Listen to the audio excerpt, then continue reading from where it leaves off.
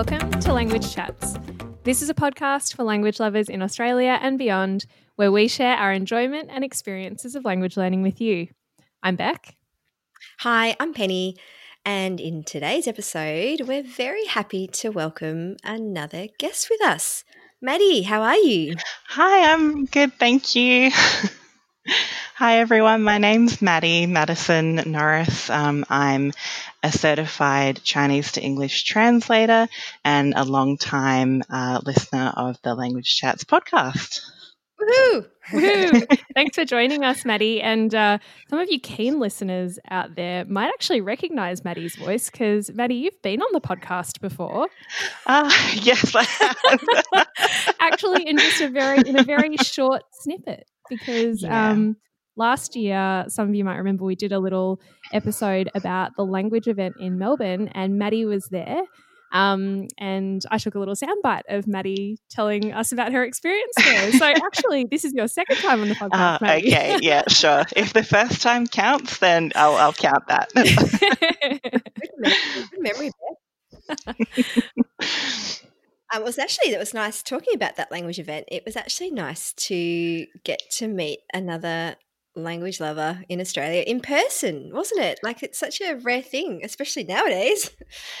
Yeah, it was great. It was the first kind of event that I had been to for language lovers. Like, I think we were even talking about it at the event. It's like, you know, you kind of grow up loving languages and learning languages and thinking you're the only person that is into it. And then you go to this kind of or that kind of event and it just kind of blows your mind a little bit. Sure does. So how did you first get into language learning, and where did all your language learning kind of experiences kick off? So we had to learn languages in primary school. I actually moved primary schools a few times. So I started off with German, I think, and then it went to Spanish, and I learnt Spanish for a few years, but as we know, like learning languages in primary school in Australia, you don't really learn much. It's more just like some fun activities for kids to do. And then when I started high school, I'm from Adelaide. I'm from South Australia. So in Adelaide, you start high school in year 8. So in year 8, I started learning Chinese, so Mandarin Chinese. And that's when I really discovered, like, yeah, I think I want to, spend my life with languages, and I just love learning languages, and I just loved it. So yeah, definitely in high school, I think that's where it started for me. So what has been, I guess, your experience of learning Mandarin Chinese in Australia? How, as you know, starting off, I guess, as a 13, 14-year-old till now, have there been kind of ups and downs? I mean, we know that language learning is not like a lovely progressive kind of up the whole way. There's like lots of weaving and ups and things that don't go to plan. Yeah. How would you kind of sum up your Chinese learning? Well, it was definitely a challenge. At my high school, learning languages were it was only compulsory for years 8 and 9. So then when it got to year 10, I definitely wanted to continue. There was no kind of second thoughts about it at all. But I ended up being the only person in the whole year level. So previously in year 9, I think there'd been about probably 60 students learning Chinese. I was literally the only one that wanted to continue on into year 10. So the school organised for me to attend a languages school in the city in Adelaide. So I had to go after school once a week to do that. And then for years 11 and 12, they just combined me in with a class from lower year level. So it was kind of like from about year 10, it became a very kind of like individual and personal thing to me. Like it kind of felt like I was, putting myself out there, like I'm the girl that learns Chinese,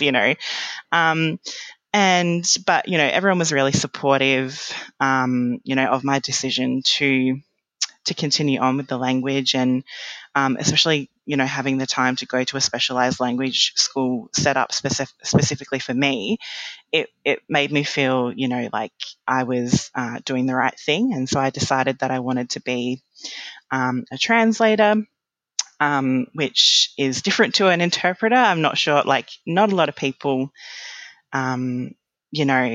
know the difference between interpreters and translators. I never really wanted to be an interpreter, but I decided then that I wanted to be a translator. And so then I basically just, I figured out like the pathways that I needed to follow. And so I went on to university to study Chinese and went on some exchanges to China. So my experience learning the language was, has, and it still is, a very rich and fulfilling one. Do you think that you were quite lucky to have the support that you did to continue, given that it feels like all around you, all of the students kind of dropped off and you didn't have that student level community? Because I think that is quite a confronting thing to find that you are the only one left out of a class of, when you were saying there was a cohort of maybe 60 students and that nobody else wanted to continue in year 10, which I find quite surprising, actually. Out of 60, or thereabouts, is quite a condemning sort of figure. But it is great that you had support around you to make you feel like you could still do that. That your school even facilitated for you to be able to continue outside of your physical school. I think that it was good of the school to realize, she really wants to continue and she really wants to do it. And there was another boy that I think was at the year level above me, and he ended up being the only person in his year level as well. So, and we actually lived around the corner from each other, so we would kind of like carpool to and from the school. So, I think maybe if there was only me, or maybe if there were a few more people, like I don't know what they would have done, but I do think that, they should have tried to encourage more people to stick with the language. But I guess that's more of a like curriculum kind of thing, because it wasn't compulsory. And like you guys have spoken about languages in Australia before, I just feel like people don't value it at all. And I was in high school, let's say 15 years ago. So back then, I feel like there was even less importance placed on it, maybe more so now. But I think it was good of my school to help me and to facilitate me to continue, or, not have a break in my learning. But, it would have been great if they could have done more. Back then, when you were, say, 15, 16, did you know that a career involving language actually existed? Did you know that translation and interpretation was like an actual job that you could aspire to and study? No. Yeah, it's funny, isn't it, looking back? But that is kind of like when I discovered it. So like I actually remember that we had to, I was in a class in year 10 where people were kind of talking about their potential future careers, or like kind of looking at subjects that they wanted to do for year 11 and 12, and thinking about then what they wanted to do at uni. And so we were kind of being coached like at the year 10 level to start thinking about years 11 and 12 and to start thinking about uni, and then obviously what we would get out of going to uni and what we would, what career we would end up in. So I decided then and there that that's what I wanted to do. So I just like, put myself on the pathway to being a translator. So I studied, I did a Bachelor of Arts, and I majored in the Chinese language at the University of Adelaide. And I did some Asian studies as well, so like Chinese and Japanese politics and history. And I also did study a bit of Japanese in uni. Yes, but and then once I graduated, I actually did a semester in my undergraduate in China, in Shanghai. So that really kind of solidified that I wanted to work with the Chinese language and I wanted to, keep studying it. And then when I graduated, I went and spent another year in China just to solidify my language skills. And then when I came back from China the second time, I applied to do a master's in translating and interpreting. And how did you find doing the masters in translating and interpreting? Because I have heard that it is very, very difficult. Well, I think the courses actually vary a lot across universities, which you would hope that they would be quite similar. But I also have a friend that I did my master's at RMIT. And basically I specialized in Chinese into English translation. So I did some basic interpreting theory, and I also helped out with interpreting, role playing, that kind of thing, but I didn't actually study interpreting. So I think that in lots of courses and lots of masters, you basically have to do interpreting. And I think for a lot of people, that's where the challenge is. I find interpreting so difficult. I really I admire interpreters so much. I would, like to do that one day, if I kind of put my mind to it, but I never really wanted to be an interpreter. So I think that is probably where the challenge is for a lot of people. And also when one of my friends did her master's at Melbourne University, and from the sounds of it, it was extremely difficult. And she's also a native English speaker, but she had to do English into Chinese translation. So translating out of your native language is harder than translating into your native language. So it's just it's just difficult all around.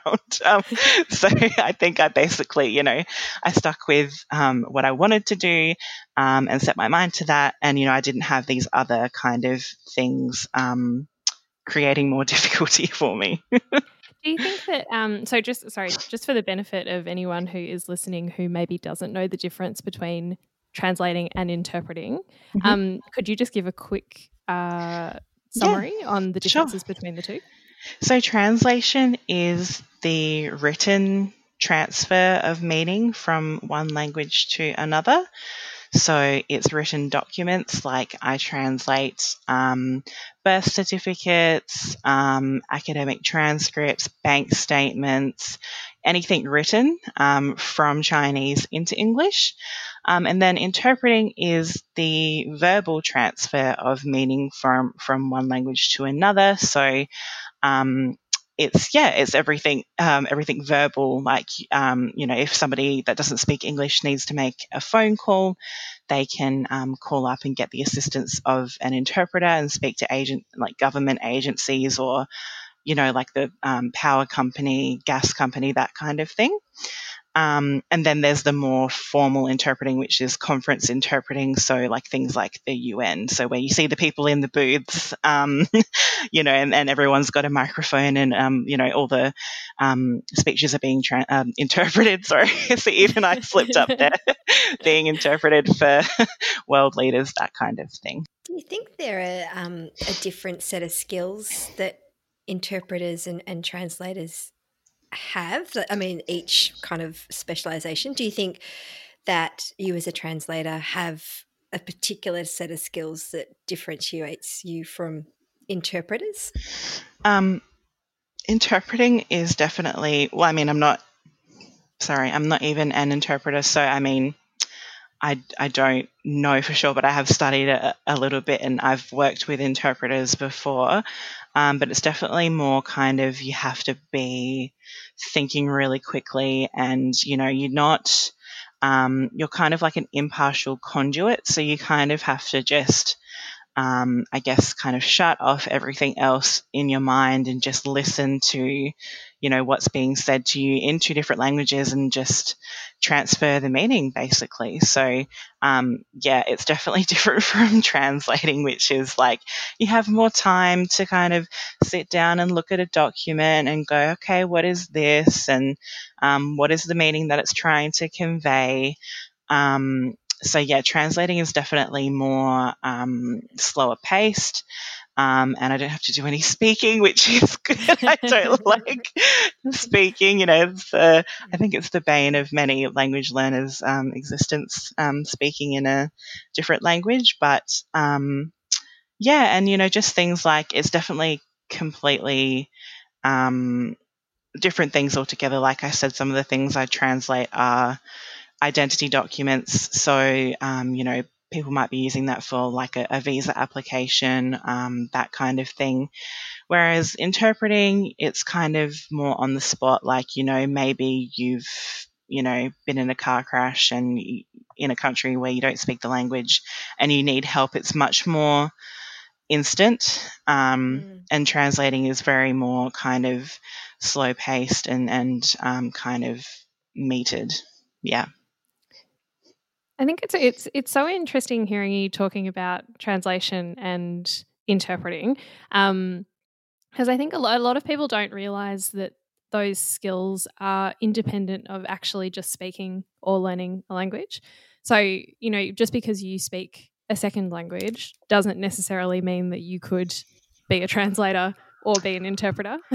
Yeah, definitely. I think a lot of people make that assumption that, I can speak another language. I may as well be an interpreter. And, that's good. That's good. We need more interpreters. We need more people, wanting to be language professionals. But there's another element to it, where you've got to spend some time training, spend some time, thinking about what you're actually doing as a profession. You're being like that, as I said before, an impartial conduit for somebody who's trying to convey their message or have their message heard. It's not about having a conversation with somebody in another language. It's about transferring the meaning. So it's a very important role, very important profession, and learning or knowing another language is like definitely the starting point, but it's not all of it at all. I think it's really cool lately too that we've seen how important translation and interpreting is in the community, with all of the information for coronavirus that's been sort of, I guess, put out there by the government, and important health related information. And it just goes. It's a very prominent time for in language information, which we've seen published recently.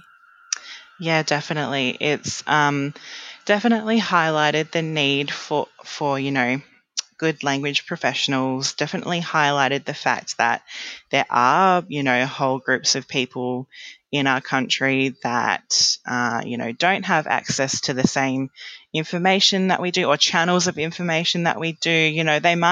They probably do have access to the same, TV channels that we do, radio stations, but if they don't understand it and there's very important information being conveyed, then it's not really of any use to them. So it's definitely highlighted that. And it's not just, one or two other languages, but, several languages that I feel probably the general public in Australia wouldn't even know the names or the languages that, large groups of people in our country speak.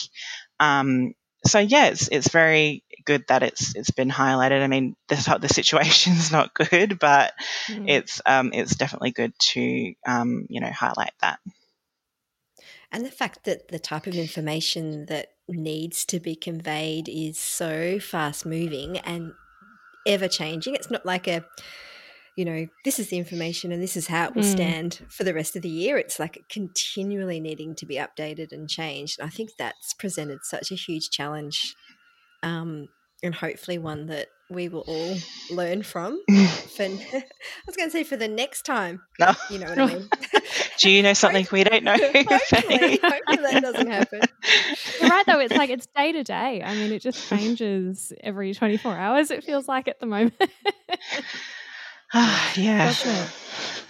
If you're listening, I mean, we're all coming to you from Victoria, Melbourne, Yes. New Melbourne, so we're all feeling a little bit re-lockdown. Is that a word? Yeah. It's feeling like we're here we go again. So you mentioned, Maddie, too, that you studied Japanese while you were doing your arts degree. Yay for Japanese. How did you end up choosing that? And was that become a minor as part of your degree? Yeah, it was the minor. I can't actually remember if it was like Asian studies was the minor and like the Japanese counted towards the Asian studies, or like if it was Japanese as well as Asian studies. It was like a while ago. I can't remember exactly. But yeah, no, so I started Chinese in high school, and one of my best friends was actually into K-pop and Korean culture, so I started, having an interest in that as well. And then kind of side by side with that came Japanese culture and wanting to learn Japanese. And at the time, Japanese was much more accessible, like as a course in Australia. Like there was definitely not in, I couldn't study Korean like formally anywhere in Adelaide. I actually started to teach myself. And then I took a few kind of, I paid for some tutoring lessons in Korean, but like I couldn't study it as part of my degree, which was, I would have loved to have done that, but I had a really keen interest in Japanese as well. So I decided to study Japanese, and I mean, and I've studied lots of other languages as well. I did some French at uni. I did a semester or two, and a little bit. I tried to pick up the Spanish again, but yeah, I mean, I just love learning languages. Like that's, as I'm sure you guys do as well. Any opportunity I have to learn any language, I jump at it. But yeah, I had an interest in Japan and Japanese culture, so I was very keen to study that at uni. Have you jumped back into Korean at all since that time when you were an undergrad and sadly couldn't do it at uni? I mean, times have probably changed a bit now. You probably could do it as part of your degree now, maybe. I'm not sure. But I think so. When I was, in my undergrad, I think you could only basically do it at ANU, Australian National University in Canberra. I'm pretty sure that most universities have a Korean course now, which is good. I mean, just goes to show how much the popularity of like K-pop and Korean culture has risen over the past 10 years. So that's great. I actually took some more classes. When was that? Was it last year, the year before, at the CAE, the Centre for Adult Education in Melbourne, and it was like fantastic. It was like the first time I'd actually ever taken like a proper formal Korean class, like with textbooks and like, with a class of other students. So it was like an odd but like satisfying feeling for me. So it was really good. And I just think that for me, I personally love the classroom environment. Like I'm one of those people. And so I just, I love having that structure of a classroom. So it was great to be able to learn Korean that way for like finally. Yeah. How are you finding language learning in lockdown? Are you being able to continue any kind of formal language classes at the moment, or have you kind of put everything on hold? Or Yeah, I put everything on hold because I kind of So I actually did some French earlier this year at the Alliance Française. And and then I think just as I was in like the last couple of weeks of that class, we kind of went into lockdown, and I started working from home, and I just kind of felt like working from home and being in front of a screen all day, I didn't then want to like spend more time in front of a screen learning online. But I mean, everybody's different and everyone's got different things going on in their life, but I have spent some time just like I usually do by myself. I really like to, write things out. So like I'll read some articles, or I'll read some, passages from textbooks and write stuff out. So that's the way that I personally like to learn. So I have been doing a bit of that, but I definitely want to, now that I think we're kind of in this for the long haul, like, staying at home and, working from home, I'm going to try and make a bit more of a schedule, and I want to focus on French and Japanese. I don't want to like overload myself. Like I think we all do. People that love languages, you go, oh, I want to learn that language, and you buy a new book in a different language that you see, and you're like, oh, I'll just dabble in that a little bit. And I probably will still do that, but I want to try and focus on doing some French and doing some Japanese, probably at least once a week. And I think I probably will give in eventually and sign up for some kind of online course, just because I probably will miss having a proper structured class so much that I think I'll give in. But we'll see how I go, I think probably for the rest of the year. Oh, that sounds cool. That does sound great. Do you think you'd ever, with any of your other languages like Japanese or French or Korean, for example, get it to the level that you might want to then do translation for that language as well? Or is that like crazy ambitious? It is very ambitious, but like, and I don't like to like boast and gloat, but I feel like if I've been able to do it in one language, then surely I'd be able to do it in another language. But I mean, all languages are different, and I, for some reason, just feel much more comfortable with Asian languages. So I really would love to, get to the proficiency of a translator in French, because, working at the UN is one thing that I've always kind of dreamed of. Like that's probably like, that's like the most kind of ambitious, I personally think like unattainable for myself kind of dream. But if you want to work at the UN, you usually need English and French and then a third language. So, I mean, I want to focus on French sometimes for that reason. But then I'm just like, I feel like I'm much more passionate about Korean or Japanese. So I still haven't made that decision for myself, but it's definitely something that I definitely aim to achieve in the future.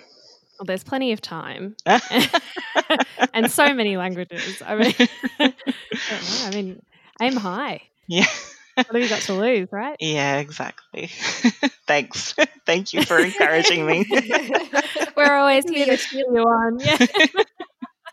You ever have a little crisis of confidence or anything, you just give us a call and we'll be here. Oh, thank you. Oh, thanks heaps, Maddie, for coming to talk to us on Language Chat. Oh, thank you for having me. Oh, it's been a pleasure, Maddie. Such a pleasure to have you here for the second time, kind of. Yeah. Yeah, really, really nice to have you with us. Another Australian language lover here enjoying the joys of language learning here in Australia, even though we are a long way from lots of other places.